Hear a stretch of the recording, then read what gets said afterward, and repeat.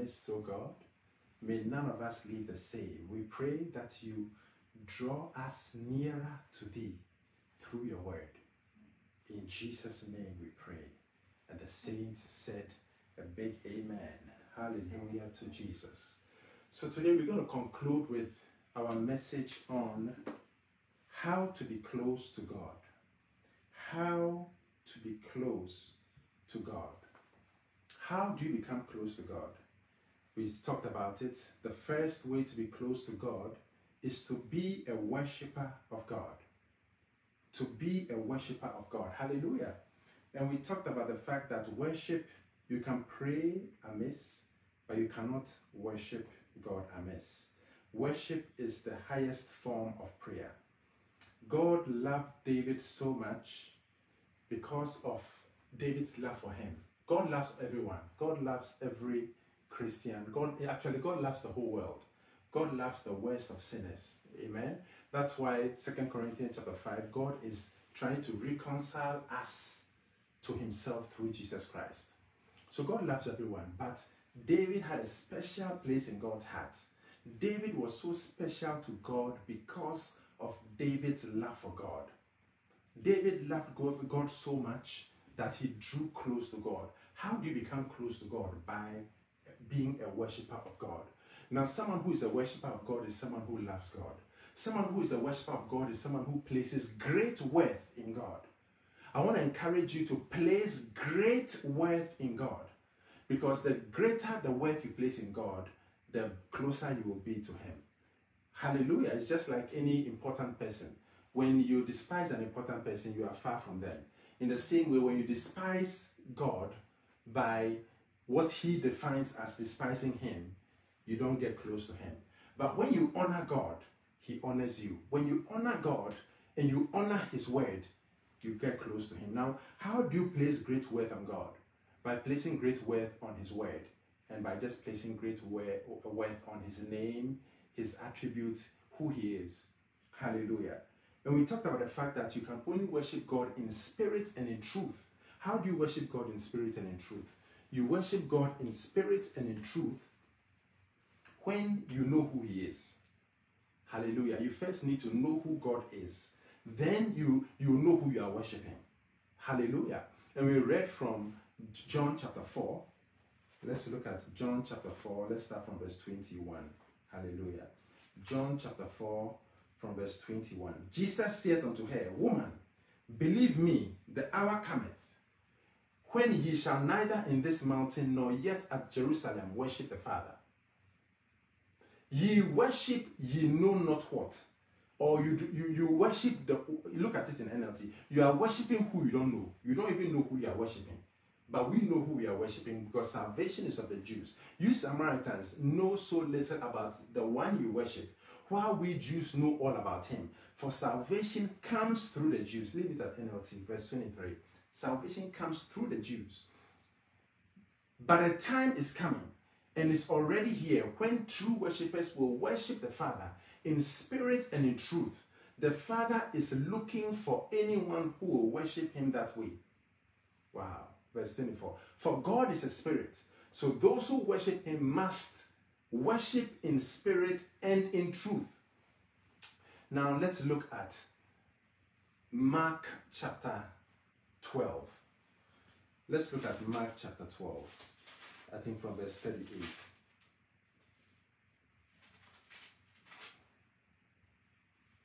Mark chapter 12. Yes. Mark chapter 12. Let me just get that from verse 38.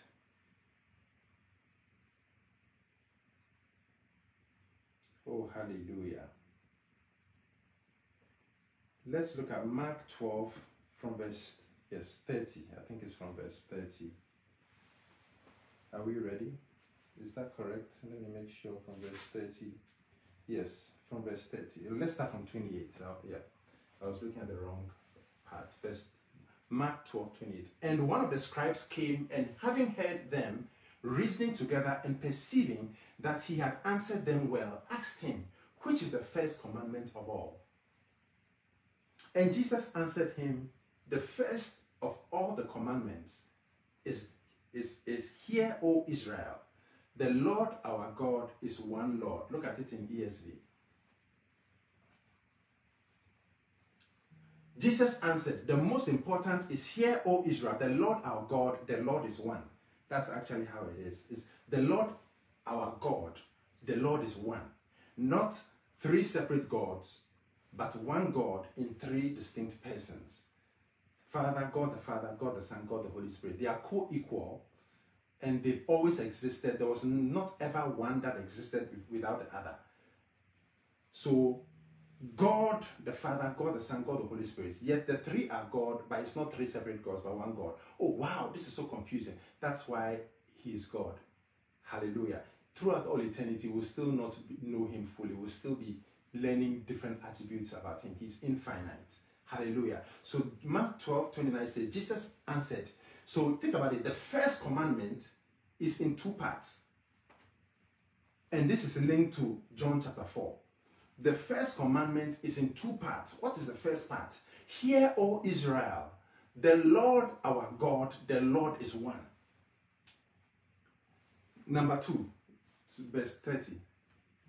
And you shall love the Lord your God with all your soul, with all your heart, with all your soul, and with all your might, and with all your strength. Let me repeat that again. And you shall love the Lord thy God with all your heart, and with all your soul, and with all your mind, and with all your strength. So think about it. Love God with all your heart, with all your soul, with all your mind, and with all your strength. Similar to love God with all your heart, all your mind, or soul. Actually, loving God with all your heart, all your soul, all your strength. What does verse 31 say? The second is this: you shall love your neighbor as yourself. There is no other commandment greater than these. 32. And the scribe said to him, you are right, teacher. You have truly said that he is one, and there is no other besides him. Verse 33.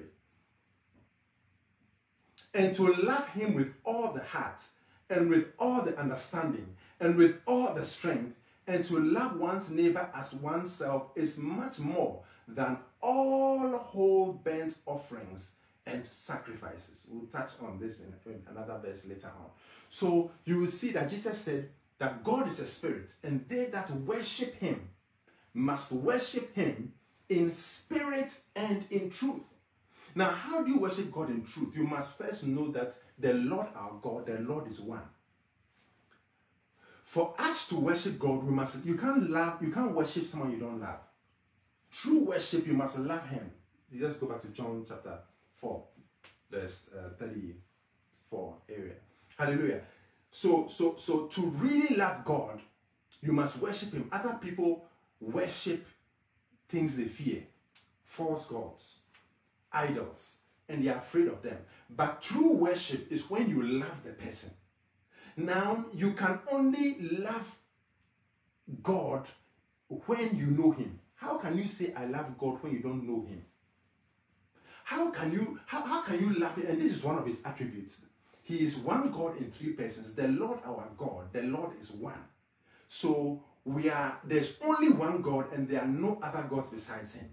And that God, that only God, is the one we must love. Love. So the Lord Yahweh Elohim, the Lord Yahweh is one, meaning that there is no other God besides Yahweh. There's no other God besides him. And this God is the one we are to love. So it means that when you say God, it's only one God. There's no other God besides him. And we are to love him. So worship God, verse 24. To worship God in spirit and in truth. It means that you and I, for God to really see that, look, we are worshiping him, we must make sure we know him. We must make sure we read his word. We must make sure we know his attributes. How can you say, oh God, I love you so much, oh I worship you, when you've not known the things he's done? How can you say, I love you so much, you are so wonderful, when you don't know some of his attributes? when the Bible says that God showed his goodness passed before Moses, when Moses said, show me your glory, then God's goodness passed before Moses. What was his goodness? Oh, God started to proclaim the name of the Lord. So part of his goodness, you find it in his attributes. His glory is in his attributes. So when he showed Moses his glory, the Lord, long-suffering, full of mercy and grace, long-suffering. So the more you read about God, the more you know God, the more you will be in awe of him, and the more you worship him. When you read Genesis 1, in the beginning, God created the heavens and the earth, and you understand the billions and trillions of galaxies in the universe, and I mean the solar systems, which galaxy is a collection of solar systems, and then the solar systems collection, and then there are many galaxies in the universe, and the universe is expanding.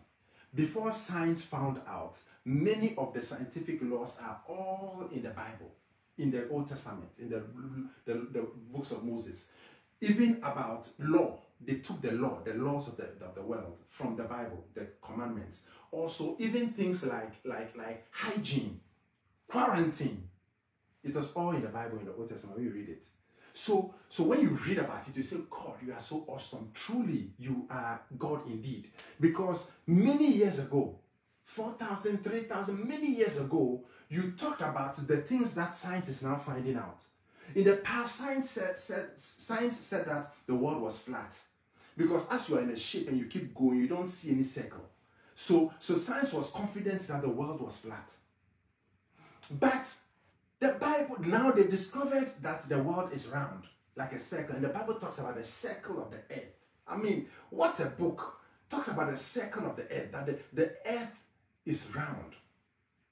Even some of the laws of physics about expanding universe. The Bible says God who stretches the heavens like a curtain. I mean, so many. So when you see all these things, you just worship him. You just honor him. You just give him worship. You give him praise because, wow, what a great God you are. Then you say to yourself, oh, what is man? Look at us. The Bible says God knows our frailty. He knows our frame and knows that we are but dust. So you ask yourself, what is such a big God who said, let there be, and it existed? How can he be so interested in dust? Then you'll be able to worship him in a deep and intimate way. And that is what David did. David worshipped God, and because of that, God was close to David. Hallelujah. Number 2, the ability to wait on the Lord. You and I must learn how to wait upon the Lord, how to depend upon the Lord. It is very, very important. We must learn Psalm 40 verse 1. You and I must learn it. Psalm 40 verse 1. It must be something you and I learn. It must be something we desire to do and we aspire to do. Psalm 40 verse 1, many people are saying, oh God, you are not hearing my prayer. Shanda baba kanda da da da. And then they are doing all sorts of short put, doing javelin, all the different styles of prayer. But still, some of the results are not coming. Why? Because they did not wait patiently for the Lord. The Bible says in Psalm 40 verse 1, I waited patiently for the Lord, and he inclined unto me and heard my cry. So God is in heaven, and then you speak to him, or we speak to him. As we speak to him, we are waiting for him to act. We are waiting in his presence. Lord, I've asked you for this, I'm waiting. You have to answer me, Lord. This is, your word says this, I'm trusting you. And then you are waiting patiently in his presence. And you are waiting for him to act. And then the Bible says, and he inclined unto me. So now let me pay attention to what he's saying. Now let me listen to what he's saying and let me hear his cry. Look at it in the NLT, or her cry. I waited patiently for the Lord to help me, and he turned to me. His attention came unto me and heard my cry. That's because of waiting patiently on the Lord. Isaiah 40 verse 27 to 31. Those who wait patiently on the Lord Those who wait or hope in the Lord. I said, those who wait or hope in the Lord, who know that their source comes from the Lord. The Bible says, O Israel, how can you say the Lord does not see your troubles? How can you say God refuses to hear your case? Why are you saying that? Continue. Have you never heard or understood? God is telling you and I. Don't you know that the Lord is the everlasting God, the creator of all the earth and the universe? He never grows faint or weary. So you can imagine what it took to let Jesus come to the earth to be tired. God to come to the earth to be fully God, yet fully man. No one can measure the depth of his understanding. It's not possible to measure it. He gives power to those who are tired and worn out. He offers strength to the weak. This is the answer for those who are always tired. This is the answer for those who are weak and are tired and wanting to give up. If you are tired and want to give up, or you are just worn out, you don't have energy, then the one who gives power, glory to God, the one who gives power to those who are tired and weak and worn out is the Lord. Verse 30. Even youths will become exhausted. Oh yes. Even youngsters, even youths will become exhausted. And young men will give up. Oh, glory. But those who wait on the Lord, or who hope on the Lord, who wait upon the Lord, will find new strength, because their strength will be renewed. Oh, glory to God. They will fly high on wings like eagles. So they will soar so high that it will be like they are soaring like eagles, because eagles are the ones, the creatures which soar the highest. And you and I will soar. They will run and not grow weary, whilst the youths are weary. They will walk and not faint. This is what happens. So you ask yourself, why do people, pastors and some Christians get burnt out, or just lose interest and just become worn out in their Christian walk? The answer is staring right at you and I in the face. Isaiah 40, verse 27 to 31. Because they are not waiting on the Lord. Because they are not spending time to pray. They are not spending time to read the word of God. They are not spending time to feed themselves. How can you not? I mean, you and I will be surely tired if we are not eating. Anyone who is hungry and hasn't eaten for some time will be tired. Anyone who is hungry and starving will be tired, will be miserable. 1 Peter 2:2.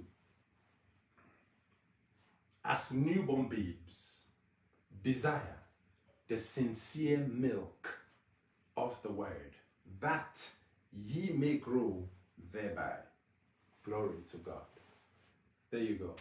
So how do you and I feed our spirits so that we'll be strong?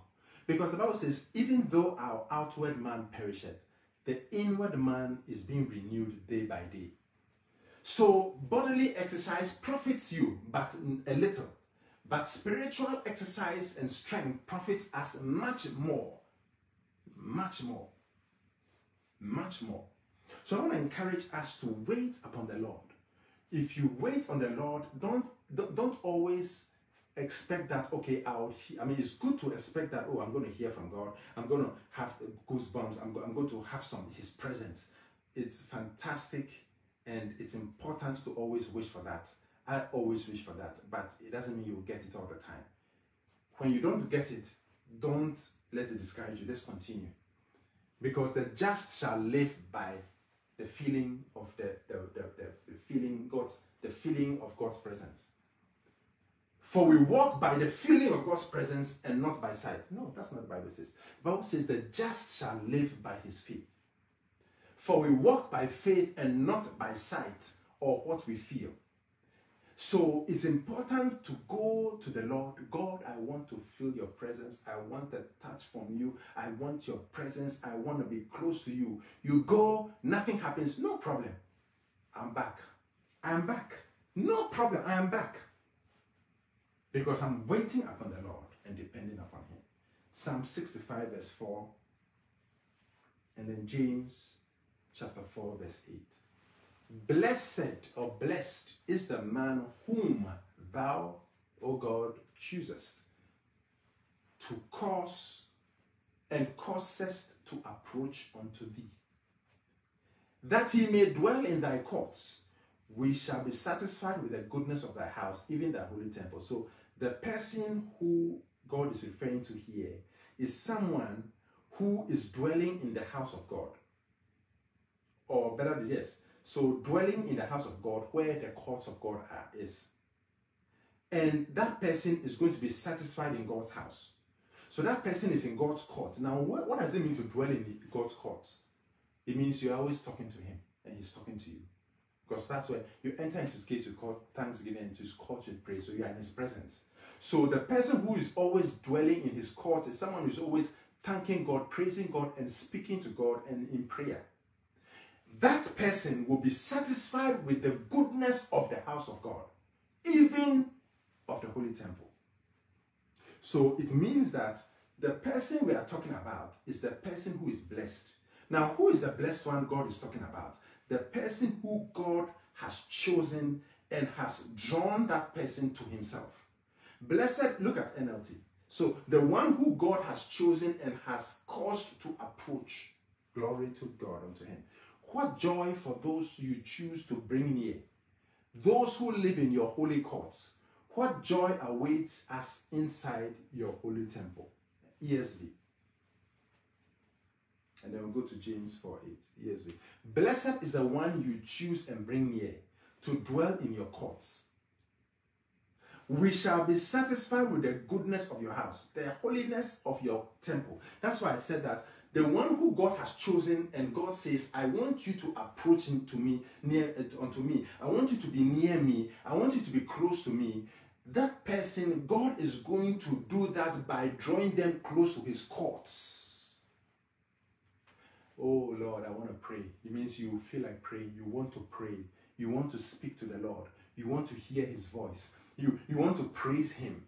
You want to speak to him. You want to bless his name. You want to ask him for what you're looking for. Because we enter into his gates with thanksgiving and into his court with praise. This is a person who is always in praise. A person who is always speaking to God. A person who is fixed and dwells in the courts. Oh, glory to God of the Lord. Hallelujah to Jesus. James 4:8. Draw near to God, and he will draw near to you. Cleanse your hands, you sinners, and purify your hearts, you double-minded. We've said a lot about this, but this one, God wants us to draw near to him, and then he will draw near to us. But God usually would give us the desire and the heart to approach him, to draw near to him in his courts. So God will give us the desire to pray. Oh, I want to pray God. I want to know God more. Yeah, I want to be close to God. I want to pray more. I want to read my Bible more. That's God drawing you near. Oh, hallelujah to Jesus. Oh, I want to read my Bible.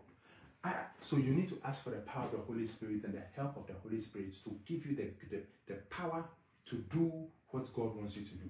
Because you and I, we need the Holy Spirit. He is our paraclete. He's here. He's our glory to God. He is our ever-present help in our time of need. He is our helper. He is our comforter. He is our counselor. He is our advocate. So, God is telling David, God has put it in David Saki's heart to read the Bible more, to pray to him more, to seek his face more, to praise him more, to worship him more. Now, it is up to me to heed to that call, to draw near to him. Glory to God. Did you get that? No. So, because the desire is there, now I have to make use of the desire and start to pray. Start to read the Bible. If I'm slacking there, I need to pray. God, I need your help. Immediately, it's an emergency. Please help me. I need the Holy Spirit. Help me because I want to do it. I am willing to do it, but it is hard for me to do it. So Lord, I need your Holy Spirit. I need your help. And then you will therefore draw near to God. As who glory, as you draw near to God, then he will draw near to you. Hallelujah. And it will be easier for you and I if our hands are clean. And clean hands, I think we've talked about it. Clean hands are people who speak evil, who hurt people, who try to destroy lives, who don't do well. For it has to do with your relationship with people, and your hands are not clean. Your hands are not clean. You are hypocritical, you backbite, you slander, you lie against, you bear false witness. Your hands are not clean, you sinners. And of course, the other sins, fornication, adultery, murder, lies, all of that goes on. Hallelujah. Amen. Very important. We've talked about this so many times. Number 3, you and I need to serve God in his house. We need to serve God. David, the king, is the example, and he was a shepherd of God, shepherd of Israel. Number 4, the final, you and I must be very quick to repent, quick to repent, quick to repent, quick to repent. We read the story of David and Bathsheba. The Bible says that David, he was, when kings should have been in war, he was at home and looking, his house was the highest. He saw a lady, beautiful, stunningly beautiful. I want this woman. So he sent for her. Who are you? You are in Uriah's house. Yes, I am his wife. I like you. I want to be with you. Oh, my husband is serving you. He's gone to war. I like you. You sit down, let's drink some tea, and then after that we'll have some wine. And then he slept with her. Then he started to sleep with her, and then she got pregnant. Then he sent for Uriah. And when Uriah came, David wanted him to sleep with his wife so that it will conceal the sin. Because if he sleeps with his wife, they didn't have ultrasound in those days. So if you sleep he sleeps with a wife, most likely it will be found, it will be his child. He will think it's his child. Hallelujah. But Uriah said, no, I'm too faithful to God, and I'm too faithful to you, O king. I'm not going to do such a thing. I'm not entering my house. So David got him drunk and realized that this man was too loyal. So David sent him with a letter to Joab, his chief commanding officer, sent a letter to Joab. And Uriah was so loyal that he didn't read it. Now the letter said, Joab, send Uriah, I want Uriah to die. So send Uriah to the front of the battle where it is hot, where the battle is heated. And when the enemy starts to come, then retreat, everyone retreats, so that they'll capture him and kill him. So that was murder. So God sent Nathan the prophet to David. And Nathan went to David and told him a story that there was a man who was man who was poor. He bought a nice lamb and looked after it, fed it, bathed it, looked after it, spent money on it, and then kept it with him. Then there was a rich man who had many lambs, many of them. He could eat anytime he wanted. And he had a visitor, and the visitor wanted to eat. So instead of him taking one of the lambs, so anyway, I'm sure we cannot figure out what the visitor is. The visitor is the urge to sleep with someone. So the visitor came, the urge. You could have taken one of your wives, God said. Why did you have to take someone's wife? So he instead of killing one of his lambs, he went to the neighbor. This rich person went to his neighbor who had only one and killed it and served it for the visitor. Then the Bible says that David's anger was kindled. This is all in 2 Samuel 12, 1-26. We're not going to read that. And the Bible, we read it last week. The Bible says that David's anger was kindled, very angry, and said that this man must die and he must restore all that he's taken. Then Nathan said, you are that man. Then David fell down, as like I said, oh God, I have sinned against you, and only you have I sinned against. Only you have sinned against. I've sinned against you. David was quick to repent, but Saul, started making excuses. No, but everything was but. That's where the verse that says that obedience is better than sacrifice, and to hearken than the fat of rams. It's something the prophet Samuel was telling Saul, King Saul, because he was being stubborn and not repenting. If you had quickly repented, now think about it, what was Saul's? God said, don't spare anything, they are all defiled. Don't spare anything from the land of the Amalekites. Don't spare any of them from the enemy land. He won the war, brought the sheep, brought the king. And he was not supposed to sacrifice. It was someone who was supposed to sacrifice. But the pressure of the people, that's why people can easily cause you to lose your reward if you focus on what people do to you. That's why Moses missed the promised land, because of people. So the King Saul started to sacrifice. Then the prophet Samuel came and said, Saul, what am I hearing? You didn't obey God. He said, I have obeyed God. You were supposed to leave no one. And someone said, maybe go to verse 19.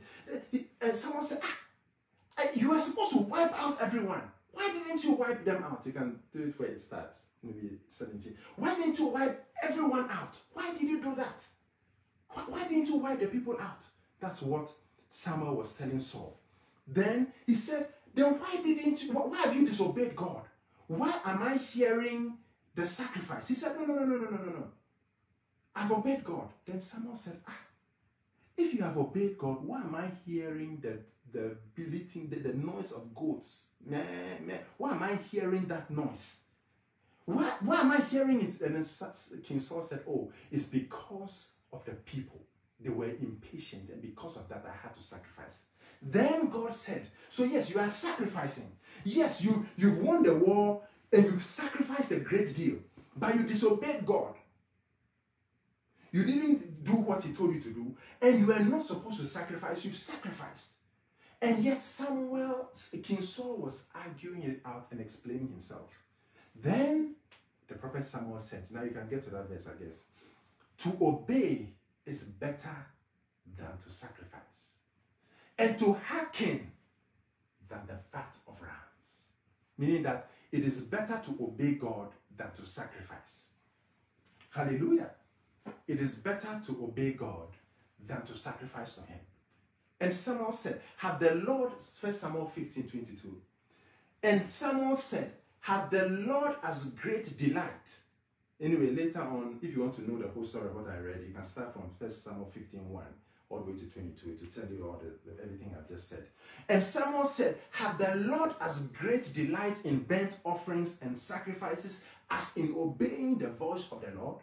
So David, on the other hand, he disobeyed God, quickly repented. But Samuel was arguing. Let's go to verse 17. It's nice to, let's go to 17.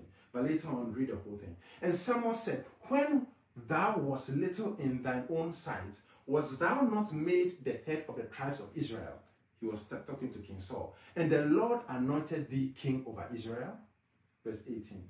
And the Lord sent thee on a journey and said, go and utterly destroy the sinners, the Amalekites, and fight against them until they be consumed. Wherefore then didst thou not obey the voice of the Lord, but didst fly upon the spoil, and didst evil in the sight of the Lord? Continue. And Saul said unto Samuel, later on when you read the earlier versions, you talk about the sheep also. And Saul said unto Samuel, yea, I have obeyed the voice of the Lord. So there's a difference between Saul and David. King Saul and David. David said, I have sinned against God immediately. He was the king. He could say what he wanted.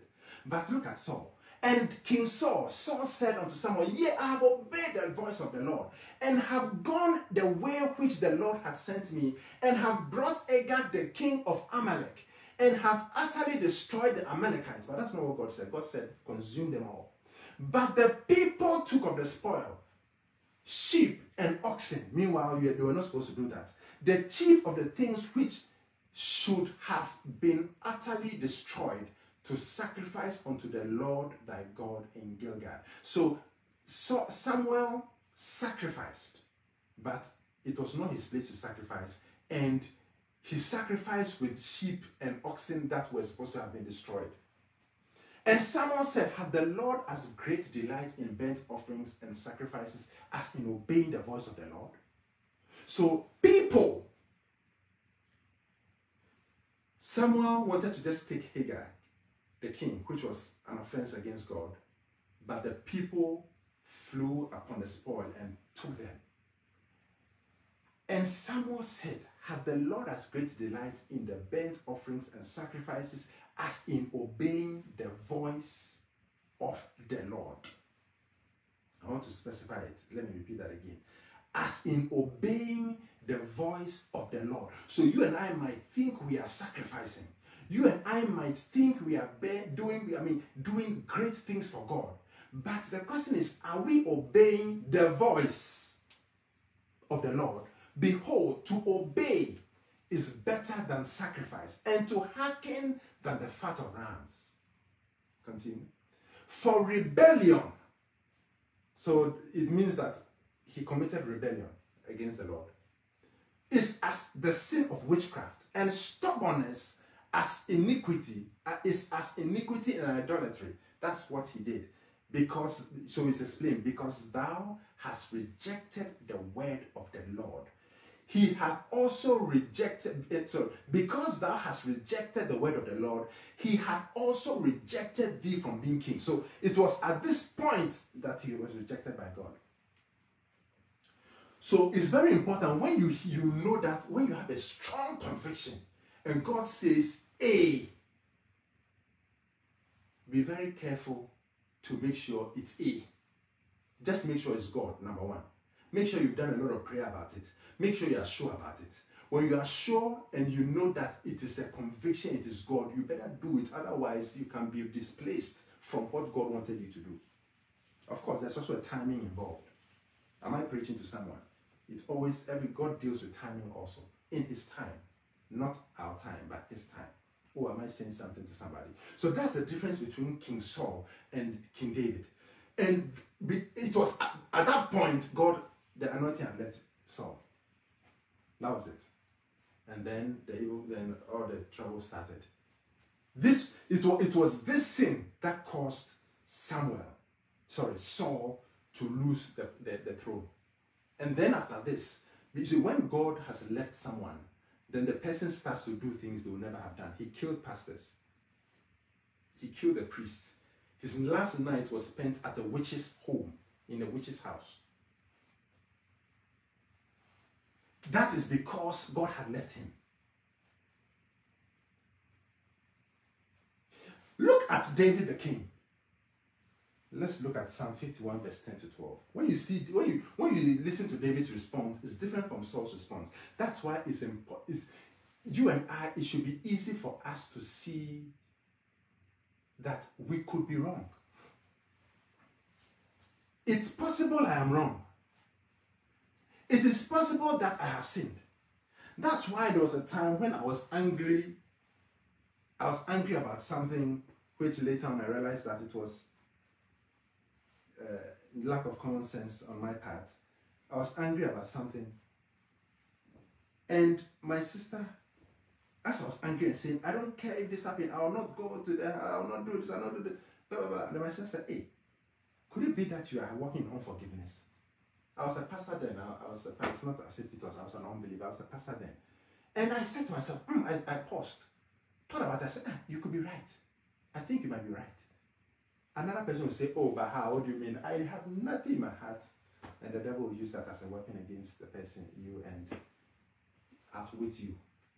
But by the grace of God, I didn't allow him. And I said it's true. Then I started to pray about it. You and I must be quick to repent. Quick.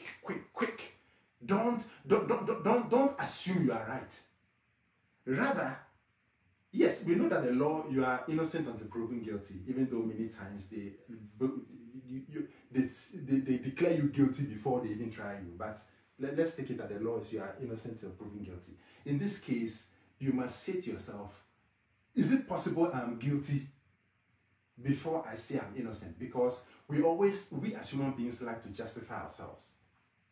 We as human beings like to look good. You and I as human beings like to have a good appearance, a good image in front of people. Oh yes, I have my life put together. Yes, I'm a good person. But there's no need for the mask. Zorro, the gay blade, the mask, Zorro. There's no need for that.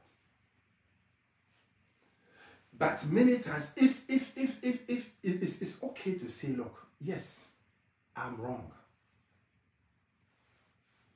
I was talking to a relative earlier on, and I said I was going to do something, and then the person said, hey, could it have meant that you were, then he was saying that a wrong thing, like a sinful thing? I said, oh, you're right, it's possible. This was just recently. Meaning that, yeah. But it's nothing, if I tell you, you'll be like, oh, but this thing is not a big deal. Yes, but it's a big deal to God, because it's not anything wild. It's just something I plan to do to make things, yeah, I think that's enough. Amen. What do you think about what I'm saying? Very, very important. So you and I must learn to be quick to repent. Don't assume you are right. Look at David, Psalm 51 verse 12. Restore unto me the joy of thy salvation, and uphold me with thy free spirit. We're starting from verse 10 to 12, please.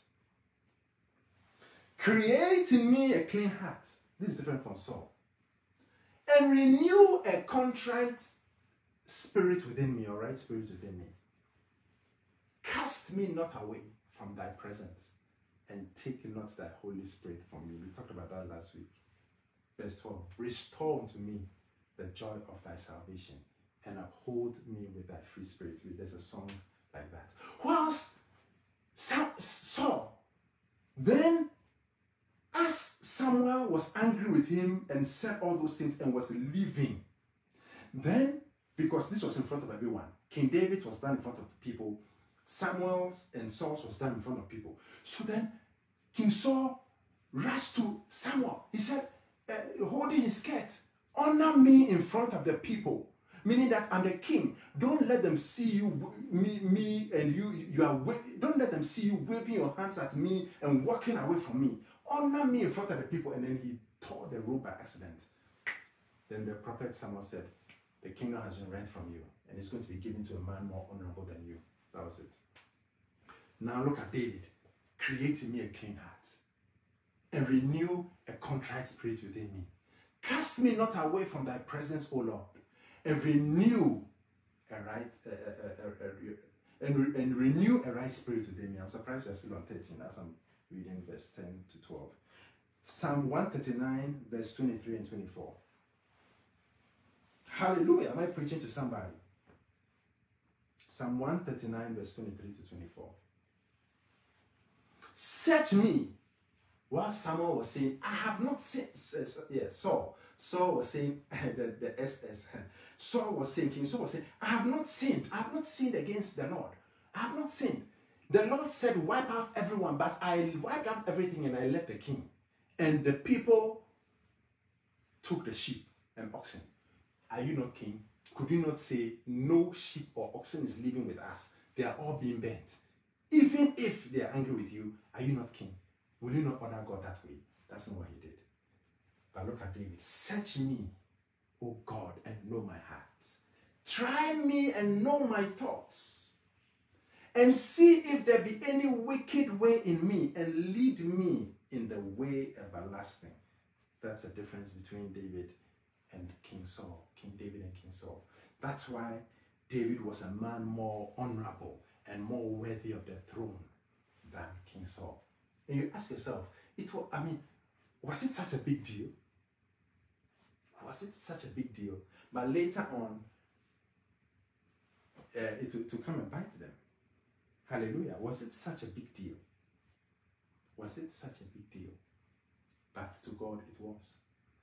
Was it such a big deal that Moses did not honor God in front of the people or sanctify him?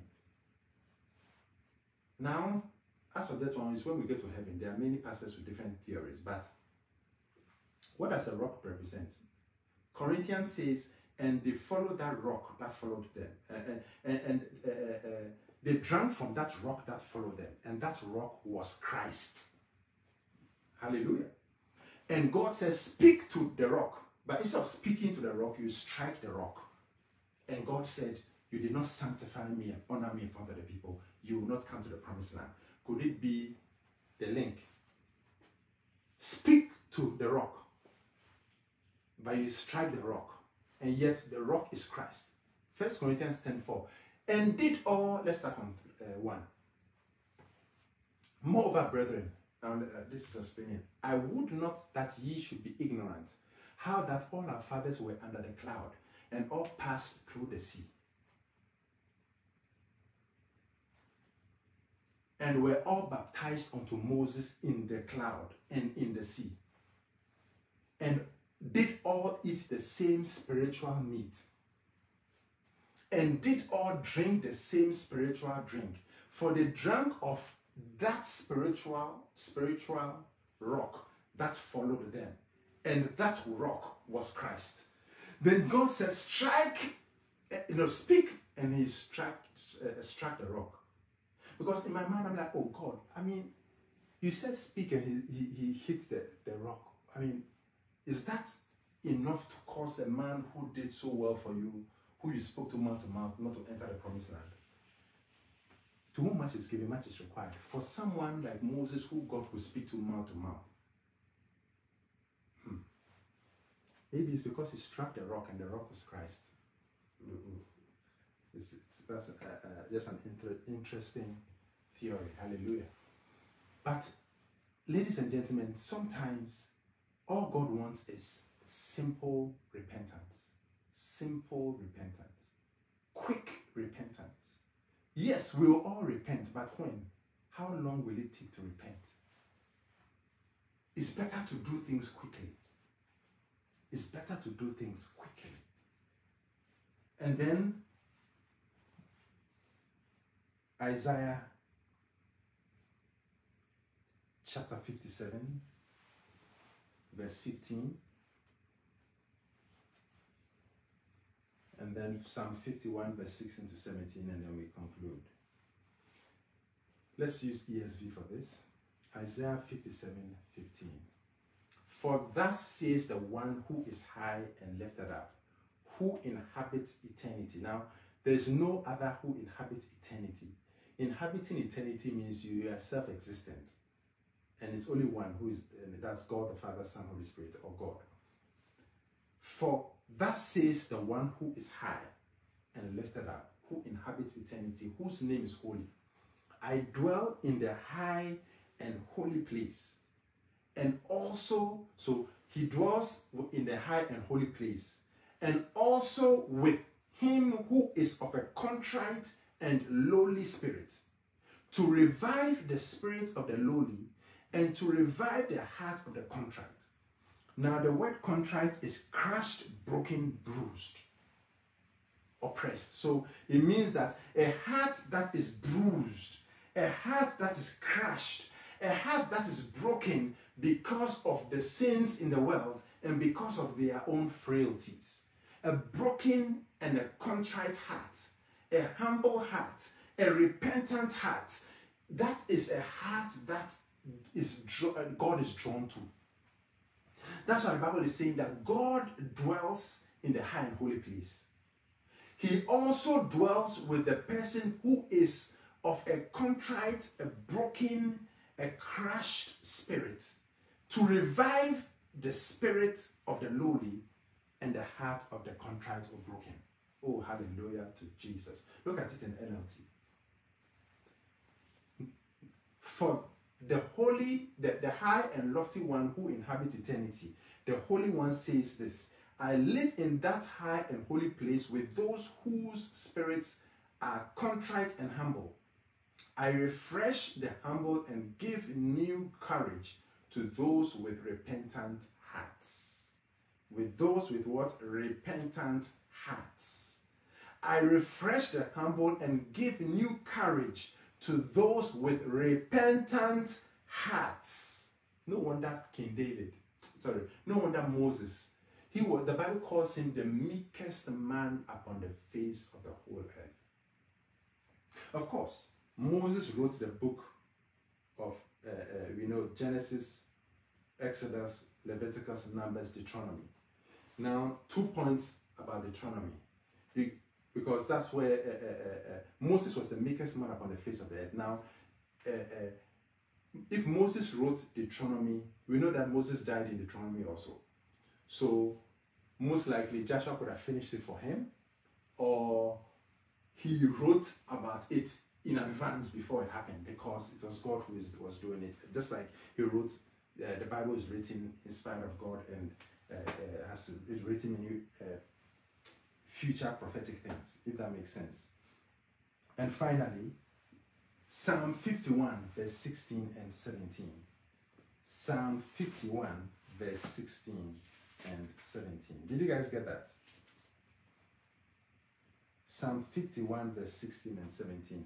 Let's use NLT. You would not be pleased with sacrifices. So God will not be pleased with sacrifices, or I would bring them. So David or the psalmist is saying that if it was sacrifices alone you'll be pleased with, I would have brought it. If I bring you a burnt offering, you would not accept it. Verse 17. The sacrifice you want is a broken spirit, a broken and repentant heart. Oh God, you will not despise. Oh, hallelujah. Yeah. The sacrifice you want is a broken spirit. That is what touches God. Moses was, hey, I'm king, I'm prince of Egypt. I'm going to deliver my people. I'm going to be a deliverer. And by doing that, he killed someone. And when he was in the wilderness and God had worked on him, and he was broken, he was repentant, he was humble, then God said, now I can send you. Then he said, who am I? But before, he was not even sent, and he said that I'm the deliverer and I'm going to kill someone, an Egyptian for a Jewish person. Then, who am I that you should send me? Moses was saying, who am I? So, God dwells with people and accepts people who are broken in spirit. Broken in spirit is not depression or low self-esteem, no.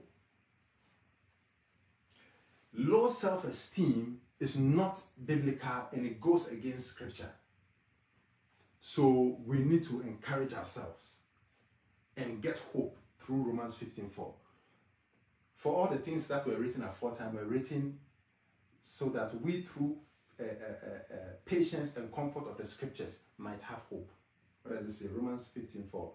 Such things were written, for whatsoever things were written aforetime were written for our learning, that we through patience and comfort of the scriptures might have hope. Yes. So we need hope. But when you think about it, what God is looking for, is a broken and a contrite spirit. Just like Moses, he was so broken. He said, who am I?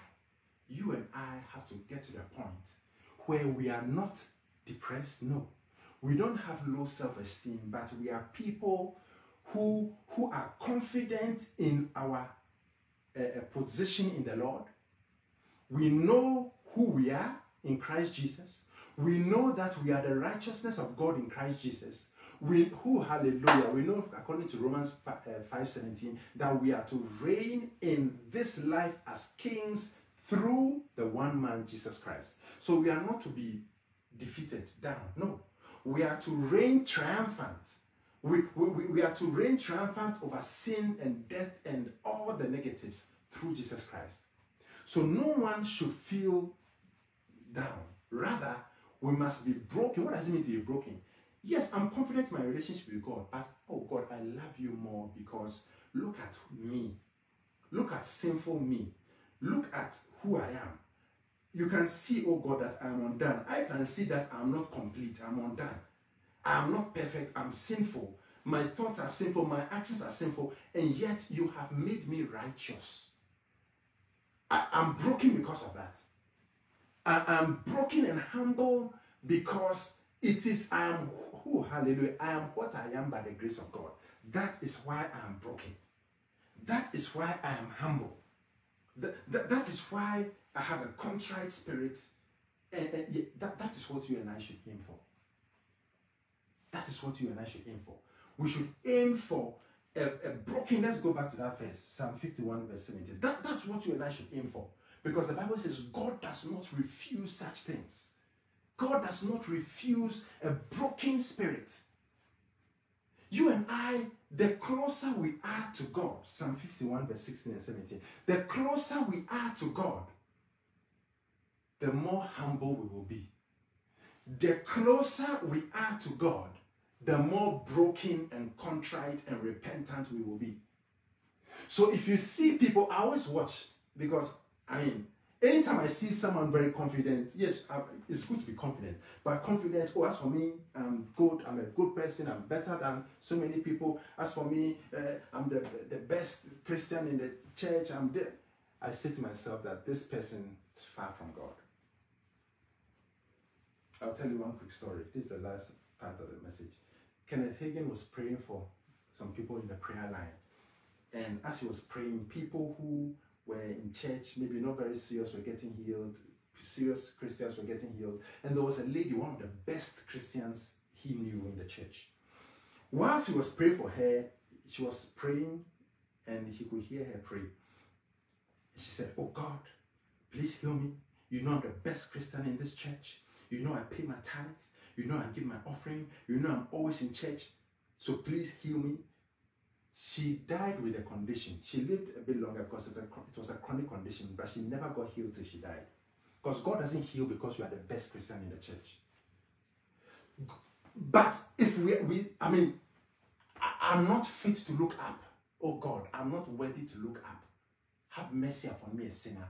That person went up or went home more justified. You and I must get to a point where we are so confident in the Lord. For when I am weak, then I am strong, Apostle Paul said. For in my weakness, Jesus said, my grace is sufficient for you. My strength is made perfect in your strength? No. My strength is made perfect in weakness. Then Apostle Paul said, I would rather glory or boast rather in my infirmities. Because when I am weak, it is then I am strong. Because how can two strong people come together? When you are strong, there's little of God. But when you are weak, then God's strength can come. So that when the victory comes, the glory will not go to you, but to God. It will be very clear. But when you and I are strong, then there's no need for God. So you and I must be meek. The meek shall inherit the earth. That's what the Bible says finally. Romans 12:3. Romans chapter 12 verse 3. NLT. Romans chapter 12 verse 3. My time is up. Oh, glory. And God's messenger, as God's messenger, I give each of you this warning.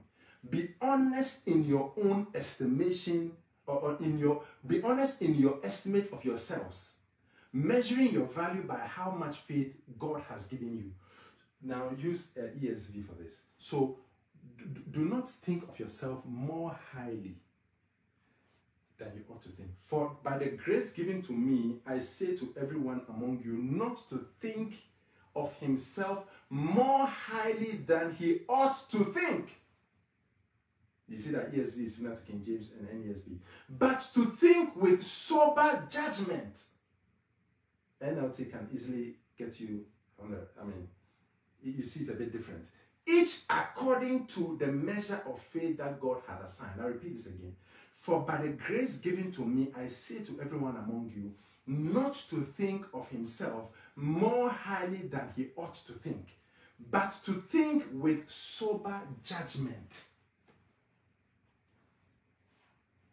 And then you see how close you and I will be to God. God dwells in a high place with the people who are broken, a contrite, and a humble spirit. These are the things. Number one, how do you become close to God? By loving God and worshiping God. Number two, by learning how to wait upon the Lord. Number three, by serving him. And number four, by being quick to repent. And God will bless you. Hallelujah. Shall we share a word of prayer? Father God, we want to thank you for your word. We pray for contrite hearts, contrite and broken spirits, because it's very clear in your word.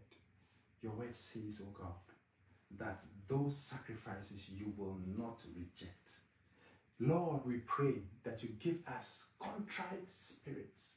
May we not think of ourselves more highly than we ought to think, but may we think soberly, according as you have allotted to every Christian the measure of faith. We pray that we will be lovers of God. May we love you, O God, with great love. May you increase our love for you. Show us how to love you. May we be worshippers of you, O God. Give us the grace to wait upon you. Cause us to desire to spend time in your presence. Lord, may we desire to work for you in your house. And oh God, give us repentant hearts. May we be people who are quick to repent. In Jesus' name we pray. Amen. Whilst you are praying, if you don't know the Lord Jesus as your Lord and Savior, if you know in your heart that you are not born again, if you know in your heart that you are far away from God, if you know in your heart that if you die this instant, today, tomorrow, you are not sure whether you would go to heaven or hell, I want to encourage you to give your life to Jesus Christ. Jesus is the only way to heaven. He is the only way to happiness. He is the only way to fulfillment. But he requires that we repent of our sins. We know and we accept that we are sinners and we need his salvation. We must believe that he is God and that he died for our sins and God raised him from the dead. If we believe these things, God will save us. If you want Jesus to save you, then repeat after me, shall we all? Heavenly Father, I come to you in the name of Jesus Christ.